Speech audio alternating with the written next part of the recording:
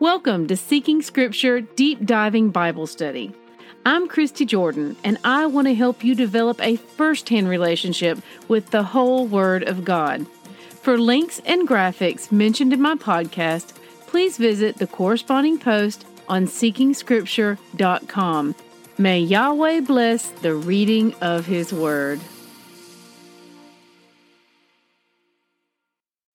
Good morning, siblings. Buckle up. Today's readings are going to shake you. Psalm 78 through 79. Got your seatbelts on? Here we go. Rabbit trails. Let me begin by saying that I love Psalm 78. This was a hymn, most likely taught to children to help them learn of their heritage and to keep them steadfast and strong in their obedience to Yahweh by showing them examples of His greatness and what happens when people turn from Him. Although one group is held up as better than the other at some points, Judah and Ephraim, that is still an ongoing rivalry to this day, the favor shown to anyone was still an act of mercy from the Father, as both sides clearly walked in disobedience and turned from His commandments more than once. Raise your hand if that could describe you. Definitely could describe me. It's worth noting that turning away from Yahweh, worshiping other gods, whether they be idols of fame, acclaim, money, or the ever-popular self, is considered by Yahweh to be adultery towards Him. When we turn from His ways and embrace the ways of the world, that is exactly what it is on a spiritual level. When we choose to live as we want, instead of following His instructions, and when we worship Him as other gods are worshipped, He even considers it adultery when the names of other gods are heard on our lips. Exodus 23:13. Psalm 78 is a powerful call to action for all believers that can be applied to individuals, leaders, groups, nations, and the world as a whole. And that is a call to return to reverence, faithfulness, and obedience to the Father. In this psalm, we see that our willful sin of turning away from the commandments of Yahweh is something that deeply grieves our Father's heart. His mighty hand has led us, cared for us, guided us, parted seas for us, rained down plagues on those who would harm us, and brought forth water from rocks. He is a Father who loves His children unlike any father ever has or ever will. And when we turn from Him, it grieves Him. And this psalm teaches, as Yahweh has commanded, that it is not enough for us to just remember His deeds. We must tell them to our children. We must write His words on our doorpost. We must speak of them when we rise up and when we go to sleep. Psalm 78:4 says, "We will not hide them from our children, but tell to the coming generation the glorious deeds of Yahweh and His might, and the wonders that He has done." What happens when we don't do this?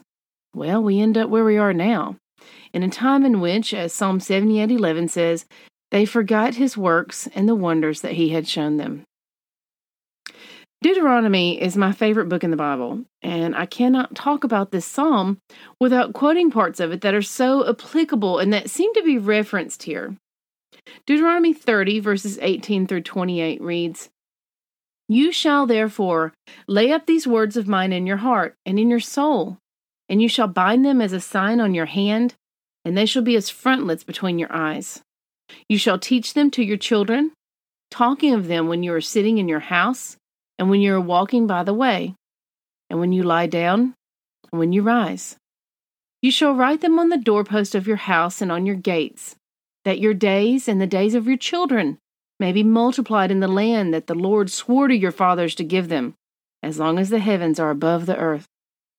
For if you will be careful to do all this commandment that I command you to do, loving the Lord your God, walking in all His ways, and holding fast to Him, then the Lord will drive out all these nations before you, and you will dispossess nations greater and mightier than you. Every place on which the sole of your foot treads shall be yours. Your territory shall be from the wilderness to the Lebanon, and from the river Euphrates, to the western sea. No one shall be able to stand against you. The Lord your God will lay the fear of you and the dread of you on all the land that you shall tread, as he promised you.